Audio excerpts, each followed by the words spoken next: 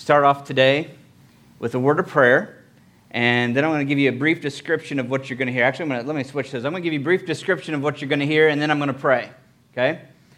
So first of all, I'm going to tell you after I pray, I'm going to tell you some background information about the passage. We're in Acts chapter 15, okay? I've just about lost my voice.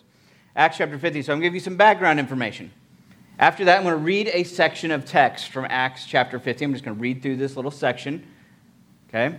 And when I'm done with that, I'm going to give you a couple of main points. I'm going to call those some walk-away points, okay? So let me go ahead and pray, and then we'll go through those things. Heavenly Father, God, I do thank you for this day. I thank you for all that are here this morning. Lord, I just want to take this moment as I'm praying right now and ask, Lord, that you would fill me up with your Spirit. Lord, I pray that you would fill this room with your Spirit.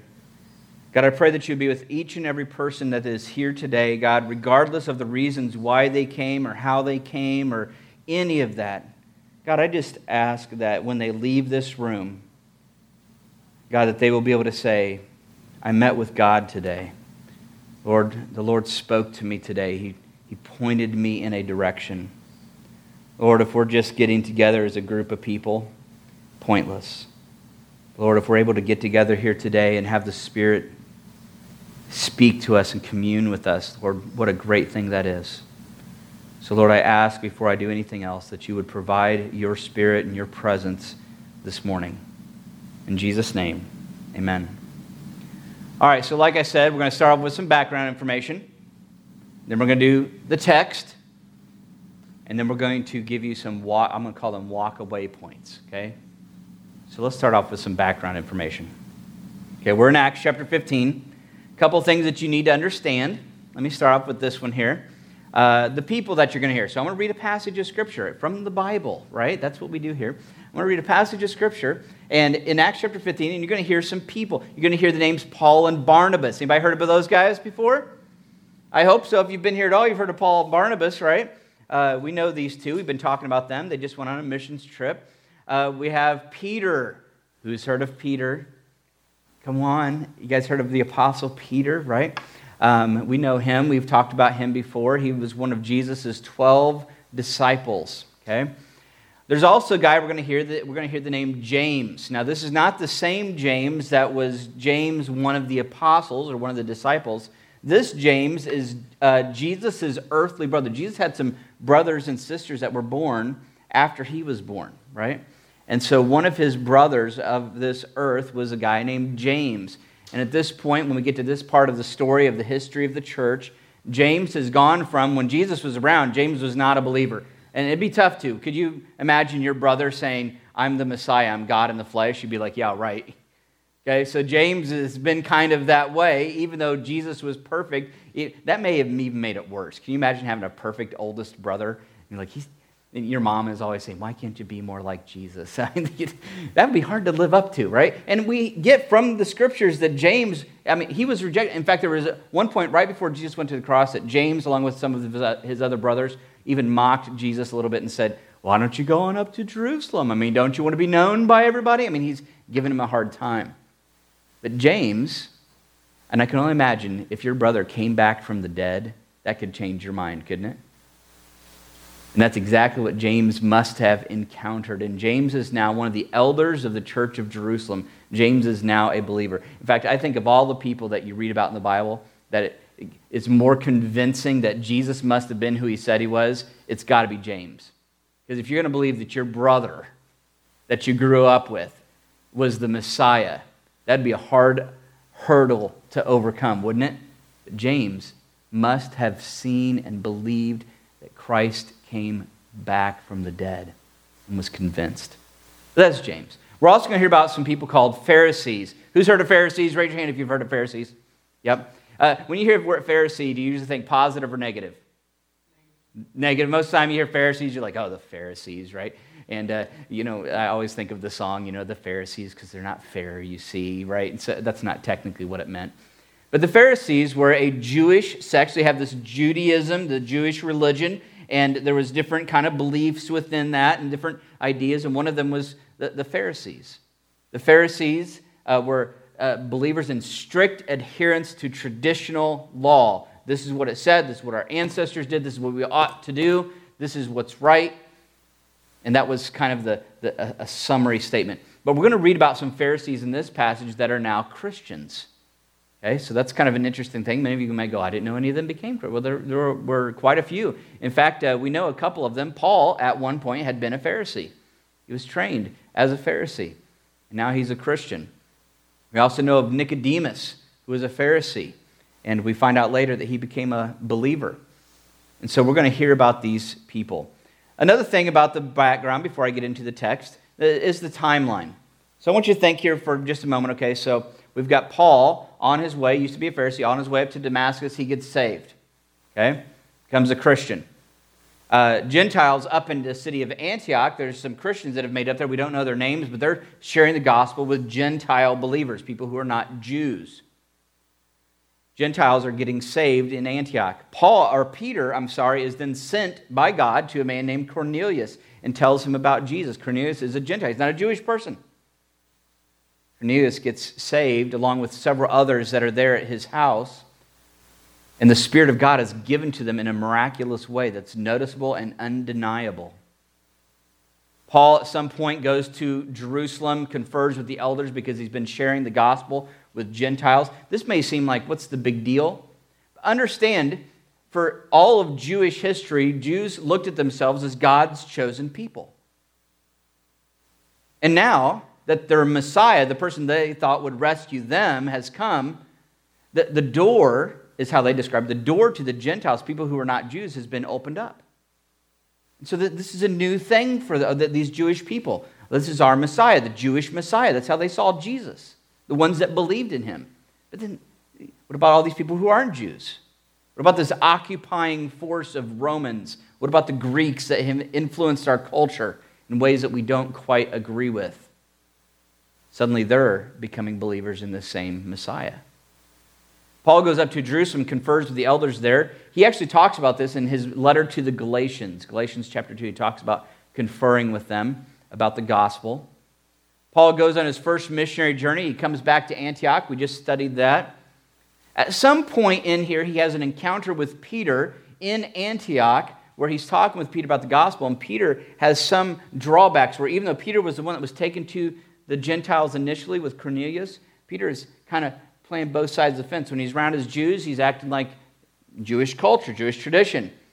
But then when he gets around Gentiles, when he's not around the Jews, he's kind of going along with them. And Paul confronts him and says, "What are you doing, man?" I don't think he said it that way. But he confronts him and he says, "What's going on? Is the gospel not the gospel? Is the good news not the good news?" Finally, you're going to hear a debate in this passage I'm going to read. Now, before I talk about this, I just want to tell you, can I share a pet peeve of mine? Is that okay? If I clarify it's a pet peeve, not the Bible, right? Can I do that? Okay. I am a firm believer in the value of good conversation that often takes the form of debate. Okay? I think that that's something that is lost, is being lost in the culture that we live in. We live in a situation now where if one person disagrees with another, they just get mad at each other. I'm a high school teacher. I deal with kids all the time. If they have different opinions, you think they go, well, let's talk about it. Tell me about what I want to understand. Maybe I'm wrong. You think that's what they do? No. In fact, their conversation usually goes, well, you shut up because you're stupid. I mean, that's kind of how it goes. And I'm always trying to encourage that you can talk with each other. You can have different opinions and converse. Another little pet peeve attached to that, because I think that's so valuable. Understand the idea of truth. If two people come together, I mentioned this I think last week, if two people come together and they say two different things that oppose each other, they're two different things, you only have a few options. Either they're both wrong, they could both be wrong, or one of them's wrong and the other one's right, one way or the other. But you know what's something that can't happen? They can't both be right. If they're saying different things, can they both be right? No, they can't both be right. That goes against the whole idea of truth. If somebody comes along and says, this chair is, what color is this? Maroon? Is that maroon? Do we call this maroon? Maroon? Nobody's helping me. Okay. So, or what? What was the other word? Wine? Okay, so maroon or wine-colored chair. If I said this is a maroon-colored chair and somebody says, no, it's blue, one of us is wrong. I think the person that said it's blue is wrong, but you see what I'm saying? We can't both be right. We can't go, well, you're right for you and I'm right for me. That can't happen. That's my pet peeves I'm getting into, but I'm getting off my notes, so I'm going to steer back in here. We're going to see a debate in this passage in Acts chapter 15 inside the church, where people in the church have differing opinions. That's never happened before, has it? Oh my gosh. We're going to see this debate. You're going to see on the two sides of this debate, you're going to see on one side this Pharisee group. On the other side, you're going to see Paul is going to be a proponent on the other side, Peter, and eventually we're going to see James on the other side of this argument. And it's a twofold question. The first aspect of this debate that you're going to hear has to do with salvation. This is where it starts to connect home. The question that's going to come up is, what is necessary for someone, I could put it this way, to go to heaven, or to be saved, or to be a child of God? What's necessary? You do know that there's disagreements on this, don't you? That's exactly what we see. I love that Luke, as he's sharing the history of the church, he doesn't avoid the fact that there's disagreements and they try to come to some conclusion. He includes it and he shares it. This is hugely important. There's going to be a question of salvation. I'm just going to tell you the basic idea of it and then I'll move on. The basic idea is this. On the Pharisee side, and think about it. Before Jesus, if somebody said, well, I want to be, okay, Jews, we believe you are the chosen people. I want to be one of the chosen people as well. The Jews said, okay, you need to become a proselyte. You need to do this and this and this and this, these things, and you adhere to the law, and you're going to follow these guidelines, and then you're a Jew. We're going to treat you like one. And you'll be one of God's people. The summary, and this is always awkward in church, but the summary word to describe someone who's decided to say, hey, I'm going to be one of God's people, is circumcision. That was a Jewish thing. So if you want to become one of God's people, you had to get circumcised, the guys, right? Had to get circumcised. And so you're going to hear that word. You're going to say the circumcision party and the non-circumcision. That's just a summary statement to say there's one group that says, hey, if you want to be one of God's people, you still have to follow along with all these rules. And for hundreds of years, that's how it was with Jews. And now suddenly there's all these people who are non-Jews that are saying, hey, we're saved, but they're not going along with all this other stuff. And so that's what you're going to hear. So now let's move into the text. So I'm going to read this, and I normally put passages up here. I'm not going to do that today. In fact, if you have your Bible and you want to look to Acts chapter 15, if you don't have your Bible with you, there's usually Bibles in the pews in front of you, or not the pews, the chairs in front of you, down below. I'm just going to have you follow along. I didn't want to put all these verses up there. I want you to actually look into your Bibles, and if you're having trouble finding it, Acts chapter 15, it's near the back. You look at your table of contents. I'll give you a second to find it. Acts chapter 15. I'm going to read several verses there. If you're having trouble finding it, ask somebody next to you, and they will help you find it, I promise. Nobody in here will go, no, I'm not telling you where Acts is. I'll give you a second. See, you guys are out of practice doing this. When I was a kid, they used to make us do these things called sword drills, where they give us a passage of Scripture, and we had to hold our Bibles like this, and they'd say, find Acts 15. And you had to be the first to find it. I was never the first to find it. I think I'd get distracted. John was talking about people that have trouble focusing. I thought, that's my whole life. All right, so I'm going to assume most of you are in Acts chapter 15. So let me read this, okay? So Paul and Barnabas have just come back from their missionary journey. They're in Antioch. It says, but some men came down from Judea. Now it says come down. I told you I wasn't going to add commentary, but I need to clarify. Anytime it says come down, they saw Jerusalem here. And whether you went north, south, east, or west, if you went away from Jerusalem, it was called going down. So you came down from the area of Jerusalem, Judea, okay? So even though Antioch is north of Jerusalem and Judea, it's still called came down. So, but some men came down from Judea and were teaching the brothers, unless you are circumcised according to the custom of Moses, you cannot be saved. You have to do this to be saved. And after Paul and Barnabas had no small dissension and debate with them, Paul and Barnabas and some of the others were appointed to go up to Jerusalem. See, go back up, right? Go up to Jerusalem to the apostles and the elders, like pastors, the apostles and the elders about this question. So being sent on their way by the church, they passed through both Phoenicia and Samaria. It's about a 250-mile journey, by the way, describing in detail the conversion of the Gentiles, and brought great joy to all the brothers. Verse 4, when they came to Jerusalem, they were welcomed by the church and the apostles and the elders, and they declared all that God had done with them.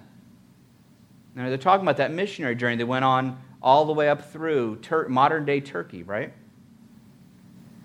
But some believers who belonged to the party of the Pharisees rose up and said, it is necessary to circumcise them and to order them to keep the law of Moses.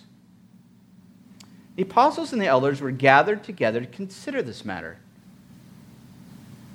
And after there had been much debate, Peter stood up and said to them. Now, in Greek literature, what he's going to do now is meant to be a summary statement. So he's been listening to the debate. He's been participating in the debate. Peter stands up as someone who was one of the original 12, someone with authority in the church, one of the apostles. He stands up and he makes an announcement. Brothers, you know that in the early days God made a choice among you that by my mouth the Gentiles should hear the word of the gospel and believe. Talking about going to Cornelius. And God, who knows the heart, bore witness to them by giving them the Holy Spirit, just as he did to us. And he made no distinction between us and them, having cleansed their hearts by faith. Now, therefore, why are you putting God to the test by placing a yoke on the neck of the disciples that neither our fathers nor we have been able to bear? But we believe that we will be saved through the grace of the Lord Jesus, just as they will. I'm going to keep reading, but I need to throw something in there. I love what he says here, because he says, why you put that? You know what a yoke is? You ever seen a couple oxen, a picture where they got the harness on them? He says, and he makes a point. Part of his point is, why would you try to put that yoke, all the law, trying to keep all that stuff, all that Old Testament law, why would you throw that on them? And he says, which neither us nor our forefathers have ever been able to do. And if you read anything in the Old Testament, the history of the Jewish people, did they ever get to a place where they were doing everything right? No. And Peter, one of his points is, why would you throw this on them? We couldn't do it. Why would you try to make them do it? That's part of his point. But then he says this, but we believe that we will be saved through the grace of the Lord Jesus, just as they... In other words, salvation is by grace alone, through Christ alone. And all the assembly fell silent, verse 12. And they listened to Barnabas and Paul as they related what signs and wonders God had done through them among the Gentiles. So now Peter has shared a miraculous giving of the Spirit. Paul and Barnabas are sharing. They're saying, hey, these things happened by grace alone, in faith alone, in Christ alone. And there's been some evidence to show that this was the real deal, is what they're doing. And after they finished speaking, James replied. Now, first we had Peter, who was one of the apostles, stood up. Now, James is going to do the same thing. He's going to make a pronouncement. He listened to a little bit more detail. And now he, as an elder of the church, stands up and says, brothers, listen to me. Simeon, meaning Peter, he's using his Hebrew name, Simeon has related how God first visited the Gentiles to take from them a people for his name. And with this, the words of the prophets agree, just as it is written. So then he goes to Scripture. After this I will return, he's quoting. After this I will return, and I will rebuild the tent of David that has fallen. I will rebuild its ruins and will restore it, that the remnant of mankind may seek the Lord, and all the Gentiles who are called by my name, says the Lord, who makes these things known from of old. Therefore, James says, my judgment is that we should not trouble those of the Gentiles who turn to God, but should write to them. And then he's going to give out some things that they still ought to do. Write to them to abstain from the things polluted by idols, from sexual immorality, and from what has been strangled, and from blood. I'm going to explain all that later. For from ancient generations, Moses has had in every city those who proclaim him, for he is read every Sabbath in the synagogues. We're going to read after this. I'm going to stop right there. You're going to read after this that they decide to compile this information, get it in the form of a letter, send it back out to the churches and say, this is what we've come to. We've come together. We've debated it out. We've looked at Scripture, and this is what we have. So now I'm going to shift into some walkaway points. I'm going to tell you right now, this is going to be a two-parter. I'm going to give you some this week, and then at the end I'll tell you what we're going to talk about next week. Some walkaway points. In these walkaway points, I want to focus in on the disagreement aspect of what's happening here. I want to point out 1 Corinthians, listen to this, 1 Corinthians 11, verses 18 and 19 says this, "For in the first place, when you come together as a church," now this is Paul writing to the church at Corinth, and he says this, "For in the first place, when you come together as a church, I hear that there are divisions among you." Now he's just been saying in Corinthians, I don't like these divisions, there shouldn't be divisions, you should work towards unity, right? But listen to what he says. "For in the first place, when you come together as a church, I hear that there are divisions among you. And I believe in part, for there must be factions among you, in order that those who are genuine among you may be recognized." So I'm going to tell you right now, here's a perfect example. There's some benefit to having these divisions that are going to lead to genuineness. In fact, I'm going to tell you something amazing right here. This word right here, there must be factions. I'm going to tell you what the Greek word is. It's translated factions right there, and you're actually going to know it. Did you guys know that you knew some Greek? I know that you knew that Katie knew some Greek, and John knows some Greek. I think you know some Greek, don't you? And John knows some Greek. I know a few Greek words. I'm going to say this Greek word, you're going to go, I know that word. Ready? So the word that's translated factions right there is the word heresies. Who's heard the word heresy before? Well, that's super interesting. Let me read it that way. He's using the Greek word. "And I believe it in part, for there must be heresies among you, in order that those who are genuine," now this word genuine means tried or tested or approved. "So those who are genuine among you may be recognized." I believe what Paul is saying here is this. One of the ways that truth is clarified is through untruth. You get some things that are not quite true. The debate, the division, the factions, the heresies, when people come together seeking truth, things become more clarified. And let me dig into this. In fact, let me put it this way. Those note takers in the room that like the notes, here's your first little chunk of notes, okay?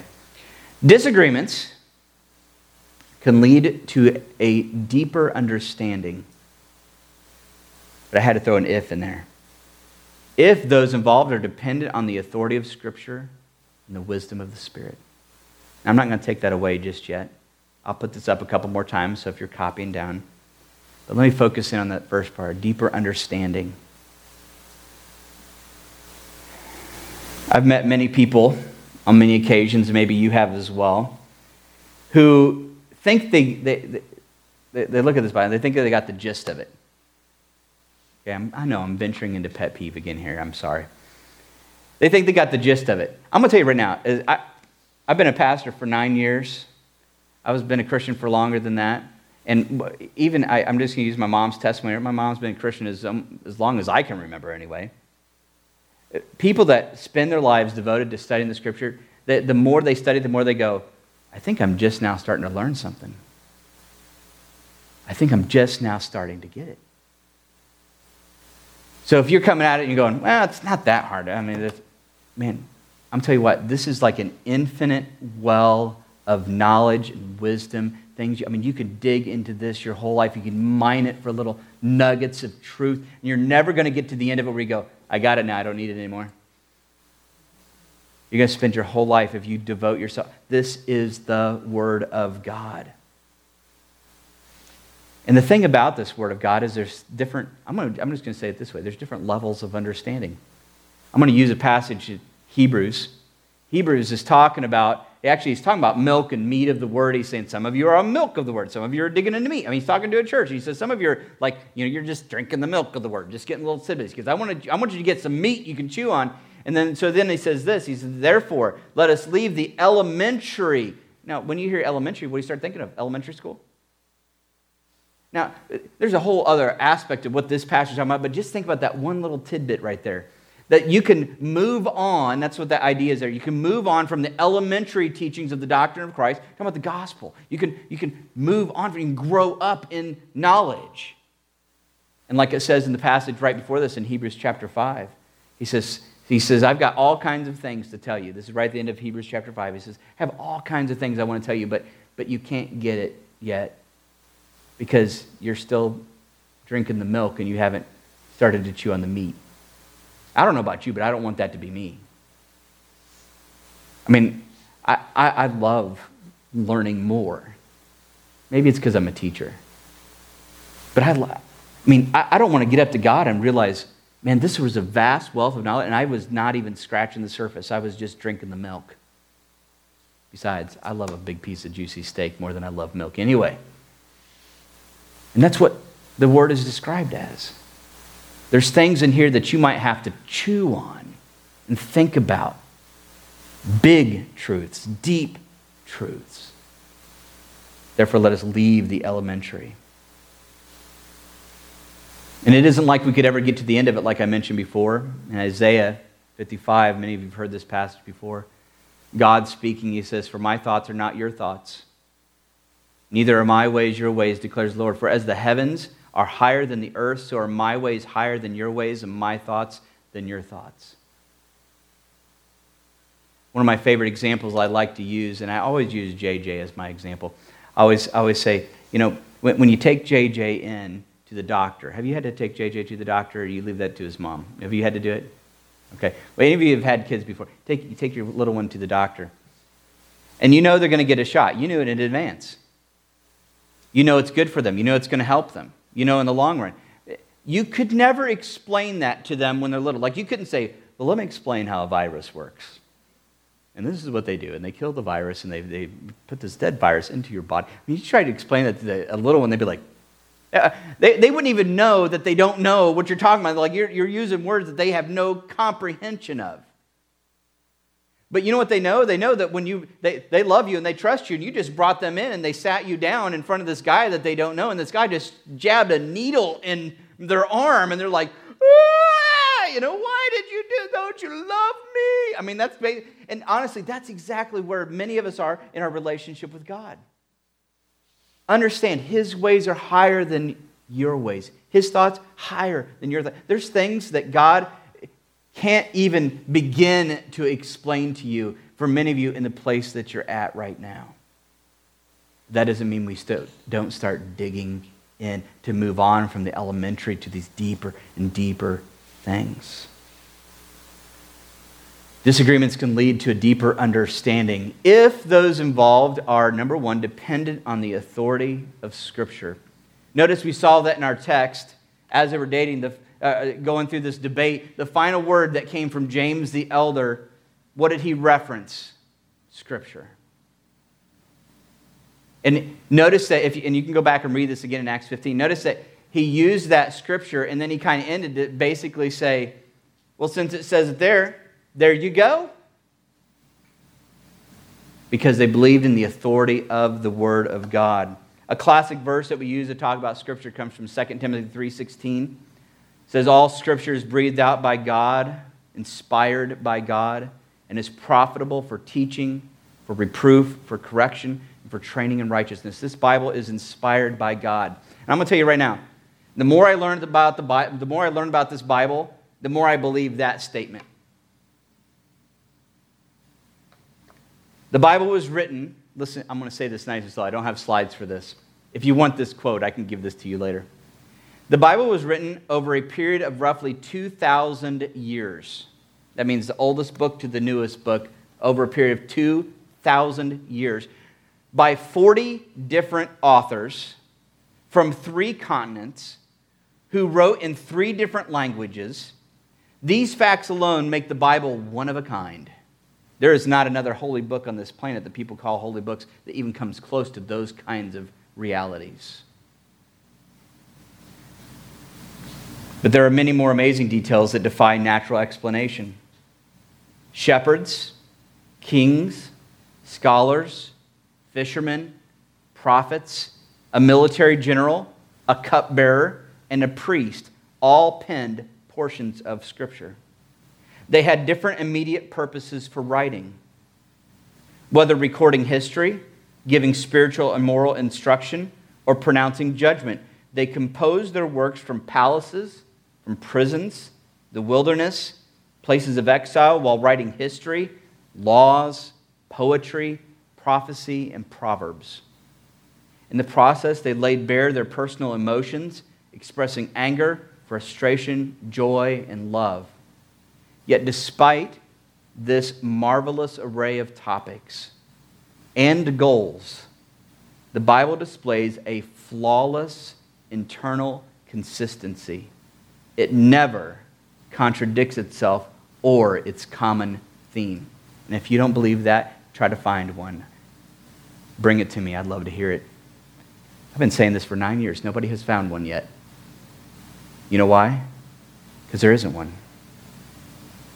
You're going to have a lot of people say, oh, but this no.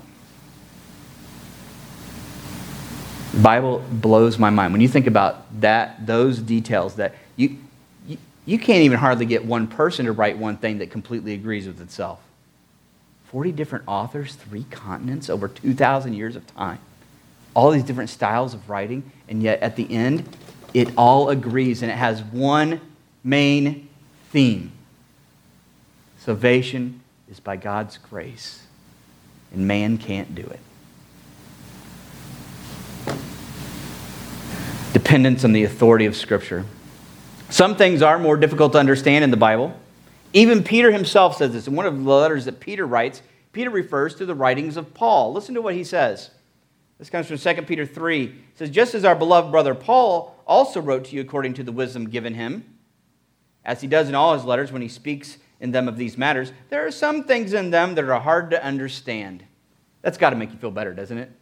If Peter was reading some of Paul's writings and going, this is hard to understand, make you feel better, doesn't it?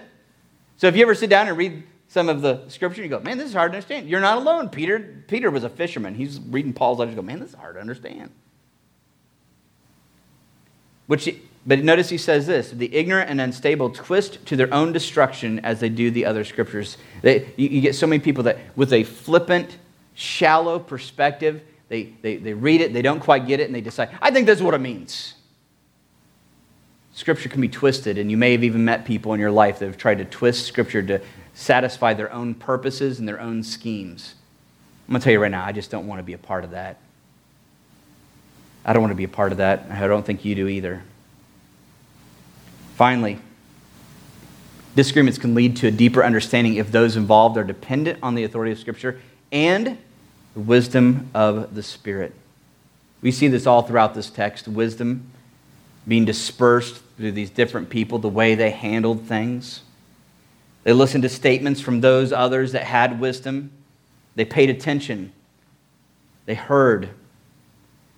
James actually promises, and it's quite possible he wrote this before this event happened. James writes and he says, if any of you lacks wisdom, let him ask God, who gives generously to all without reproach, and it will be given to him. You need wisdom? Seek God. You ask God, God will give it. Here God promises to give wisdom, but it's not any old wisdom. Listen to what Paul says in 1 Corinthians. He says this, now we have received not the spirit of the world, but the Spirit who is from God, that we might understand the things freely given us by God. And we impart this in words not taught by human wisdom, but taught by the Spirit, interpreting spiritual truths to those who are spiritual. The natural person, this is so very important.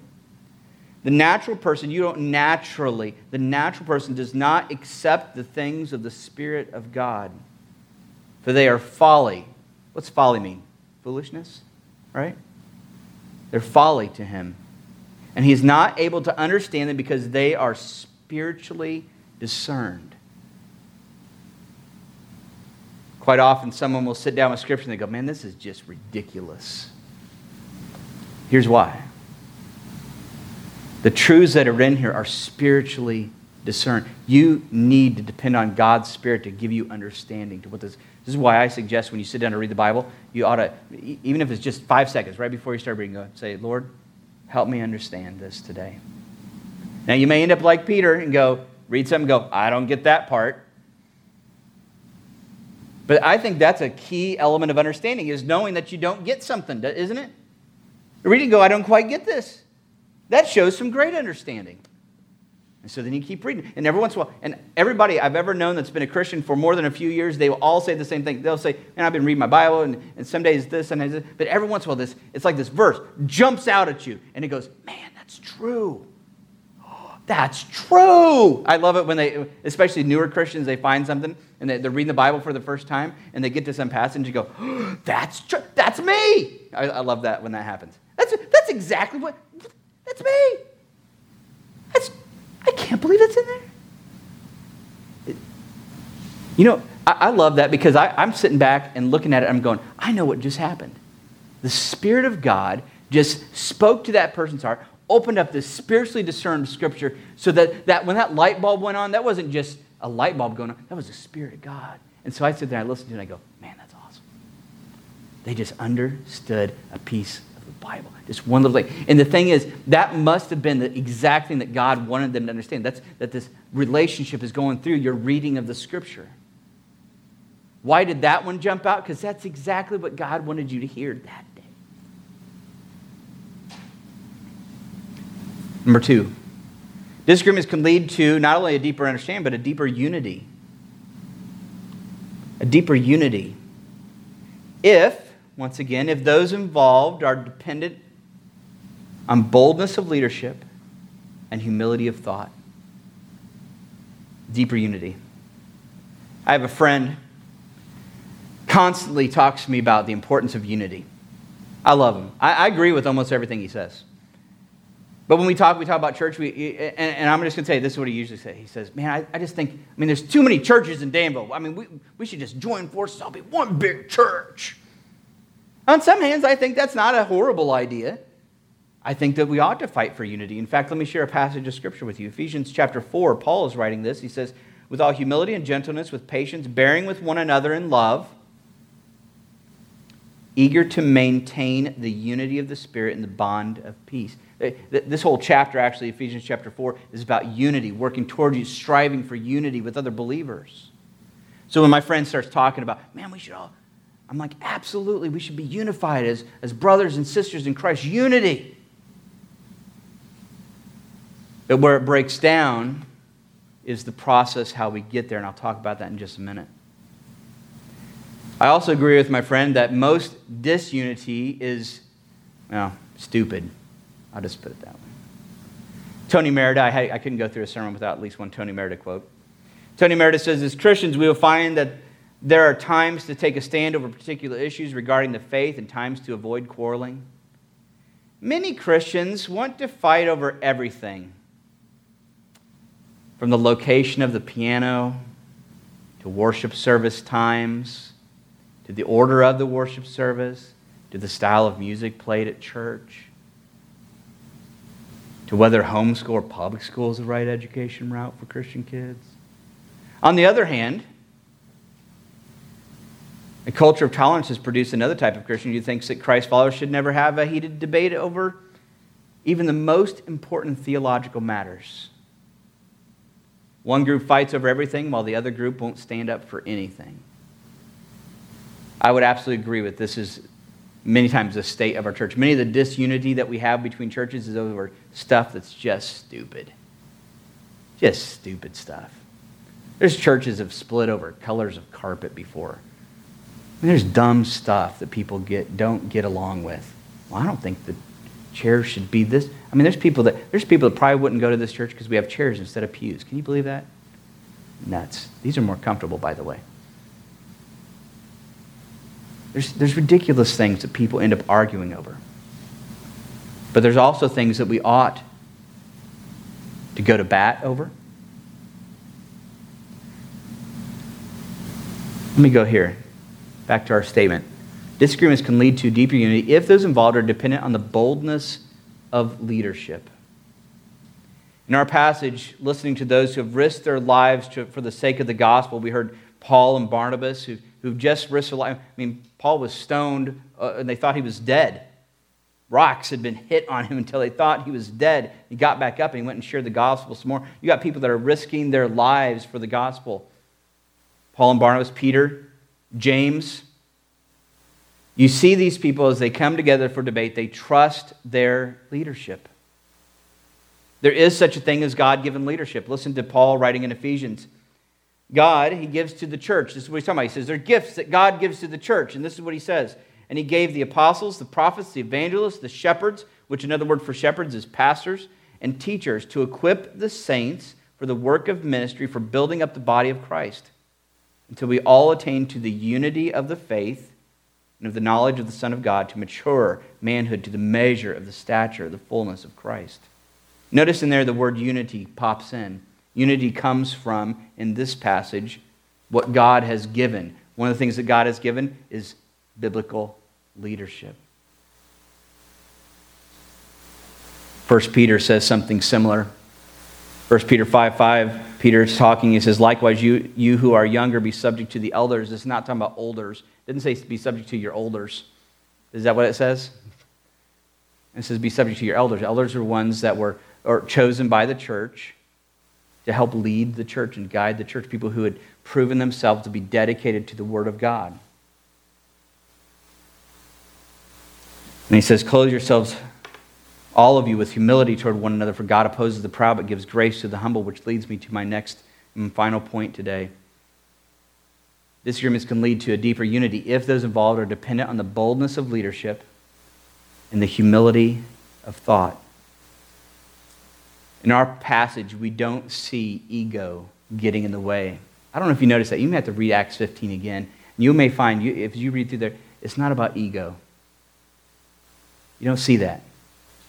That's the thing about the boldness of the leadership. The boldness of the leadership can be done in complete humility. We don't see ego getting in the way. Paul writes in Ephesians 4, I used this verse a minute ago, let me say it again. Notice he says, with all humility and gentleness, with patience, bearing with one another in love, eager to maintain the unity of the Spirit. So this unity is flowing from these things like humility and gentleness with patience. You say, well, what exactly is humility? Paul writes in Philippians 2, do nothing from selfish ambition or conceit, but in humility count others, that means consider, think about, count others more significant than yourself. Now, this is just a huge point of basic conversation, that just good advice. You go into conversations, you go into debates, you go into any type of situation where you're trying to determine the truth. If you go at it with this idea, now let's be honest. Many times, do we go into conversations thinking this other person's more significant than me? No. In fact, what are we doing the whole time we're listening to somebody that we disagree with? You ever been listening to somebody you disagree with, and the whole time you're thinking, you're formulating, okay, I'm going to use that against them in just a minute. Because oh man, they said that. I'm going to make sure they hear about that in a second. You start to formulate. Instead of really genuine humility is considering them more significant than yourself. You see that played out through this entire passage. 1 Peter 3:8, Peter writes again, he says, finally, all of you have unity of mind, sympathy, brotherly love, a tender heart, and a humble mind.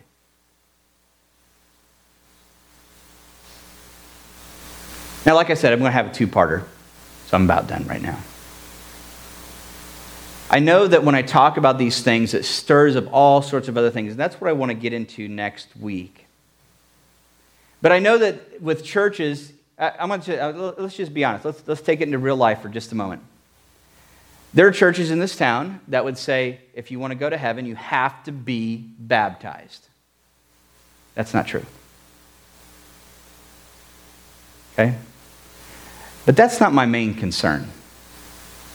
Because my main concern is what you see in this passage, what the Pharisees are really promoting, the real reason, the reasoning behind what they were doing, is they were seeing all these other people become Christians, and they didn't look and act and talk quite the same as they did. Christianity, the church, at the end times, we're going to see, Christ says, at the end, there will be people from every tribe and every nation. They're going to stand before God and praise Him. Every language type are going to be there. I'm going to be honest. I've noticed many people who are, and I'm just going to be real blunt, some of the older Christians, sometimes when they see newer Christians come, they want them to conform And it's nothing about the gospel. It's all about, this is the way you ought to look if you're a Christian. I think that's at the heart of what was going on with these Pharisees. Their culture was changing. They were losing their Jewish identity. It was being taken down, and they were using Scripture to try to build up. No, you have to do these things. And no. It comes down to the gospel. And what you're going to see in the declaration that was made, there are some things that are important that James emphasizes. He says, now these things are important, but it's got to be about the gospel, about the grace of God. We are all saved by grace alone, through faith alone, in Christ alone. That's it. Nobody's going to stand before the Father and have done all the right things to stand before God and be accepted by Him. This is where we're going to go next week. Deeper unity and deeper understanding means a deeper gospel community. A deeper gospel community. When I think of church, that's what I think of. A community of people that are centered on and focused on the gospel. And what draws them together is all about the gospel. This is where I absolutely agree with my friend to say, there's some churches in this town that all these people go to this church because it's this style, and all these people go to this church because it's this style, and all these people go to this church because it's this style, and maybe you come to this church because you like this style. It ought not to be that way. Style ought not to be any part of the conversation when we talk about the gospel and what holds us together. You ought to appreciate variety of style found within people who love the gospel and love Christ.